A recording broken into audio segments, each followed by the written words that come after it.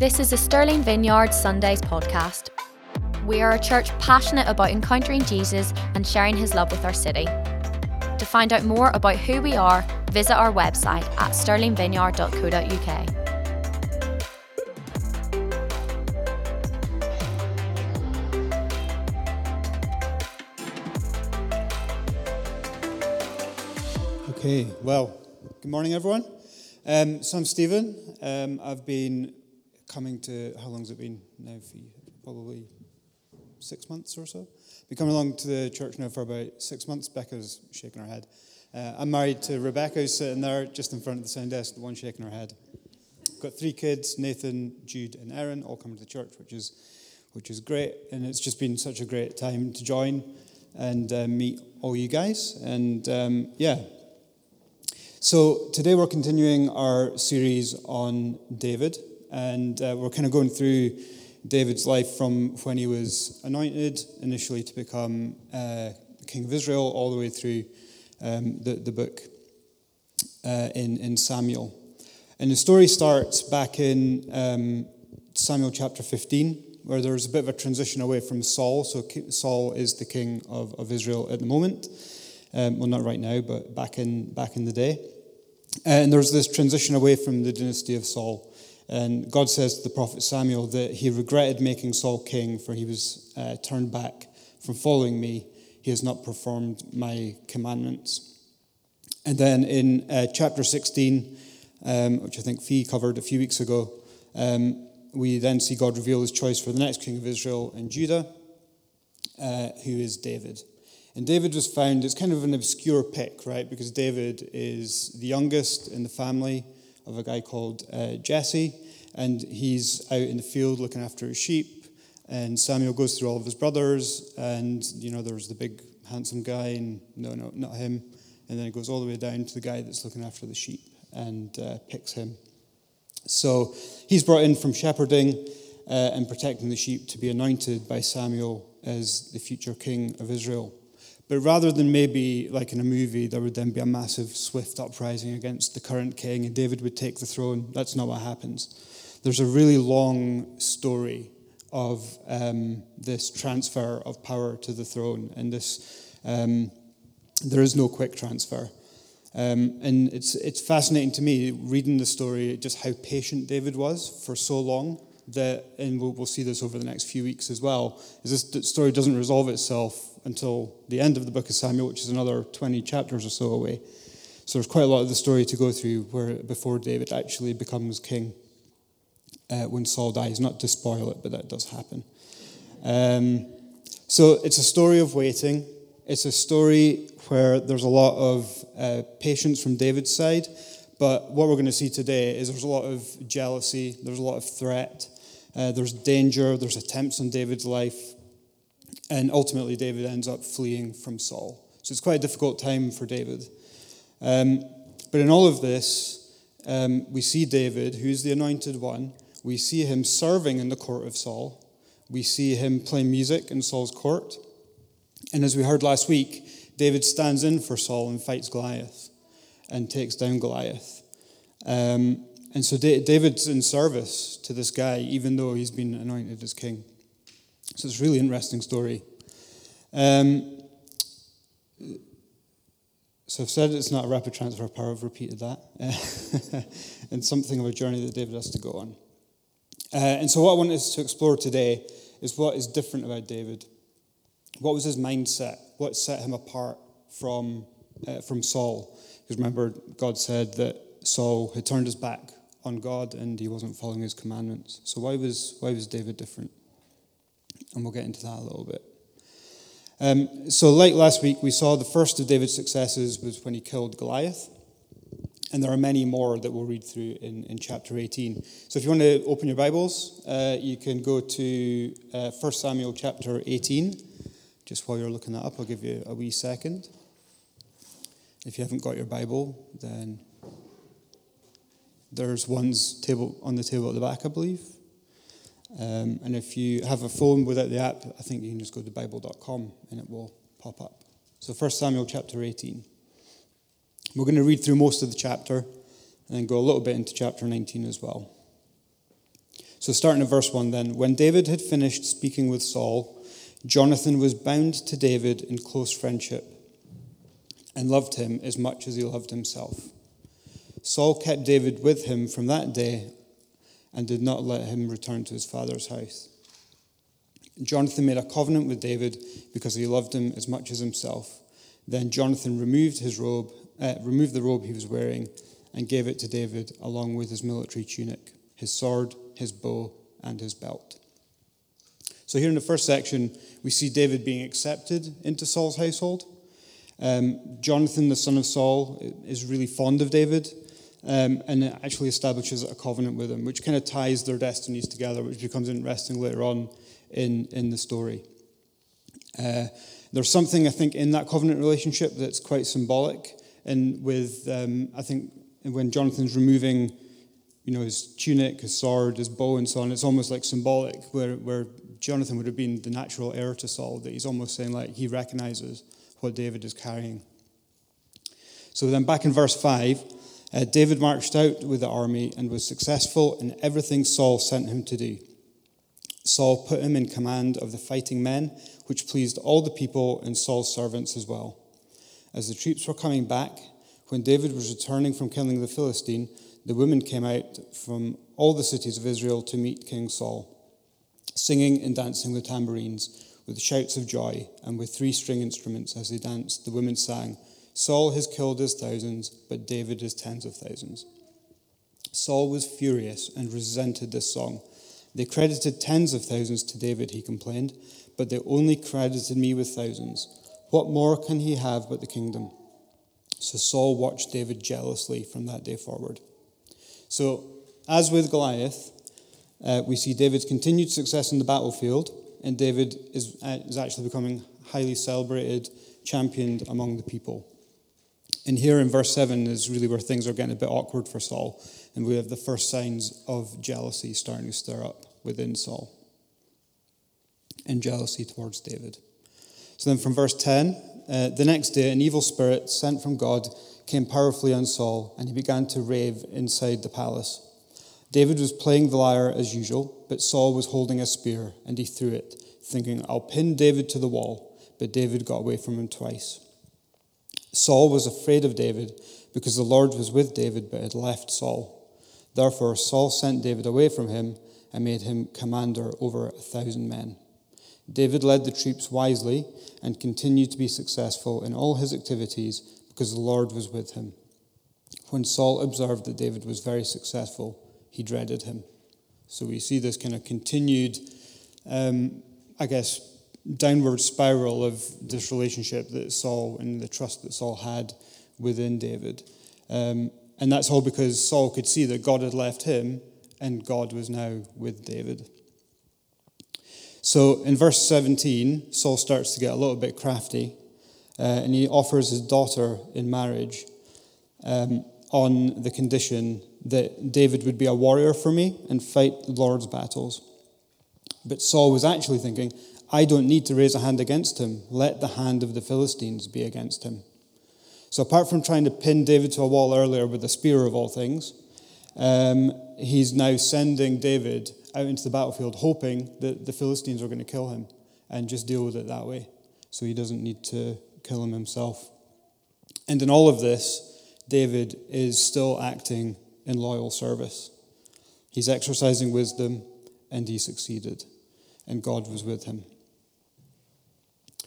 In the next verse, David responded, "But who am I, and what is my family or my father's clan in Israel that I should become the king's son-in-law?" So he's pushing back a little bit here, but I guess it's quite humble. He's sitting there knowing that he's been anointed as the king, and yet he doesn't see himself as worthy enough to become the son-in-law of the current king. And there's a bit of humility in there, I think. Now, this story repeats itself with another one of Saul's daughters who David does actually end up marrying. But in verse 25, you skip down there, he says, actually, Saul intended to cause David's death at the hand of the Philistines. So again, same thing, different daughter, kind of the worst father-in-law prize, I think, you could probably give him. And so again, David is successful. He goes out and kills all these Philistines. and takes, I don't know if it's Michael or Michal, I'm not sure how you spell it, how you pronounce it, I don't know. Should have looked into that. But in verse 28, Saul realized that the Lord was with David and that his daughter loved him, and he became even more afraid of David. As a result, Saul was David's enemy from then on. Then the Philistines came out to battle, and when they did so, David had more success and behaved himself more wisely than all Saul's servants, so that his name was very dear and highly esteemed. So in chapter 19, guess what? More of the same. So we've got the same pattern again, but it kind of steps up a gear. Saul is just a bit more explicit now about killing off David. He's now openly talking about it with his son. In verse 1 in chapter 19, he says, Saul ordered his son Jonathan and all of his servants to kill David. And remember, Jonathan's made that covenant with David. He's tied himself to his destiny. So Jonathan initially talks Saul out of this. But again, there's this pattern. When war broke out again, this is from verse 8. When war broke out again, David went out and fought against the Philistines. He defeated them with such great force that they fled from him. Now an evil spirit sent from the Lord came on Saul as he was sitting in his palace, again holding a spear. David was playing the lyre, and Saul tried to pin David to the wall with the spear. As the spear struck the wall, David eluded Saul, ran away and escaped that night, up to verse 10. And then finally, in verse 11, Saul sent agents to David's house to watch for him and kill him in the morning. So it's a deteriorating relationship, I think you could say. But in verse 11, this is where where David wrote Psalm 59, which is entitled, When Saul Sent Agents to Watch the House and Kill Him. So we can make a pretty clear link there. So if you want to skip over to Psalm 59, and I'll just kind of summarize from there that we've seen this phase of David's journey, that David's continually being successful because God is with him. He hasn't walked away. He hasn't risen up. He's been faithful to God's plan and God's timing. He hasn't tried to take the throne from Saul in any other way. And this is all in the face of threat and attack and jealousy and anger from Saul and the knowledge that God has left Saul. So as we look at Psalm 59, it's kind of in three parts. And what I want us to look here is where's David at this point, right? He's anointed king, but he's facing all of that I've just said. Where is he looking? Where is his strength coming from? What's the source of his success? So the first part goes from verse 1 to 5 and reads, Rescue me from my enemies, my God. Protect me from those who rise up against me. Rescue me from evildoers and save me from men of bloodshed. Because look, Lord, they set an ambush for me. Powerful men attack me, but not because of any sin or rebellion of mine. For no fault of mine, they run and take up a position. Awake to help me and take notice, Lord God of armies. You are the God of Israel. Rise up to punish all the nations. Do not show favor to any wicked traitors. So, David's pretty clear. He's asking God to rescue him. He's in an impossible situation. Saul's got all of his people in and around him, just watching, waiting for the opportunity to kill him. And his prayer is to God, is to rescue him. It's not to try and do it in his own strength. He knows that it's not his fault. It says there, probably verse 3, and there's a sense of injustice there, that it's no fault of mine that they take up this position. So David first sets his hope in God. He looks to God for rescue, and he knows that God is the God of armies. He knows that he is bigger than the armies that he's facing. So then from verse 6, they return at evening, snarling like dogs and prowling around the city. Look, they spew from their mouths, sharp words from their lips, for who, they say, will hear. But you laugh at them, Lord. You ridicule them. You ridicule the nations. I will keep watch for you, my strength, because God is my stronghold. My faithful God will come to meet me. God will let me look down on my adversaries. Do not kill them, otherwise my people will forget. By your power, make them homeless wanderers and bring them down, Lord, your shield. Lord our shield, For the sin of their mouths and the words of their lips, let them be caught in their pride. They utter curses and lies. Consume them in fury, consume them until they are gone. Then people will know throughout the earth that God rules over Jacob, meaning Israel. So David, in this section, reinforces his hope in God, sees God as his safe fortress, but he goes past this, knowing that God is going to act, because God will respond. And he declares a purpose that gives us an insight, I think, into David's heart. It says, then people will know throughout the earth that God rules over Israel. And that's what's important to God. It's not important that David gets his reign. It's not important that David is successful in himself. He cares about God's reign. He cares about God's renown. And I think that's kind of key to his success, is that he's working with God. He's not trying to get God to do stuff because that's what he wants. And that's important to us at the Vineyard here too. We talk about the rule and reign of God. We talk about the kingdom of God. And so, whatever, I guess, we're doing, we want to do it for God and not for ourselves. We may have a vision. We may be facing all sorts of trouble trying to implement that vision, or, in the same way that David is maybe waiting to become king. What's important is that we focus on God and glorifying his name. So that's a few things that we can take out of this. So then on from verse 14, is it? And they return at evening, snarling like dogs and prowling around the city. They scavenge for food. They growl if they are not satisfied. But I will sing of your strength and will joyfully proclaim your faithful love in the morning. For you have been a stronghold for me, a refuge in my day of trouble.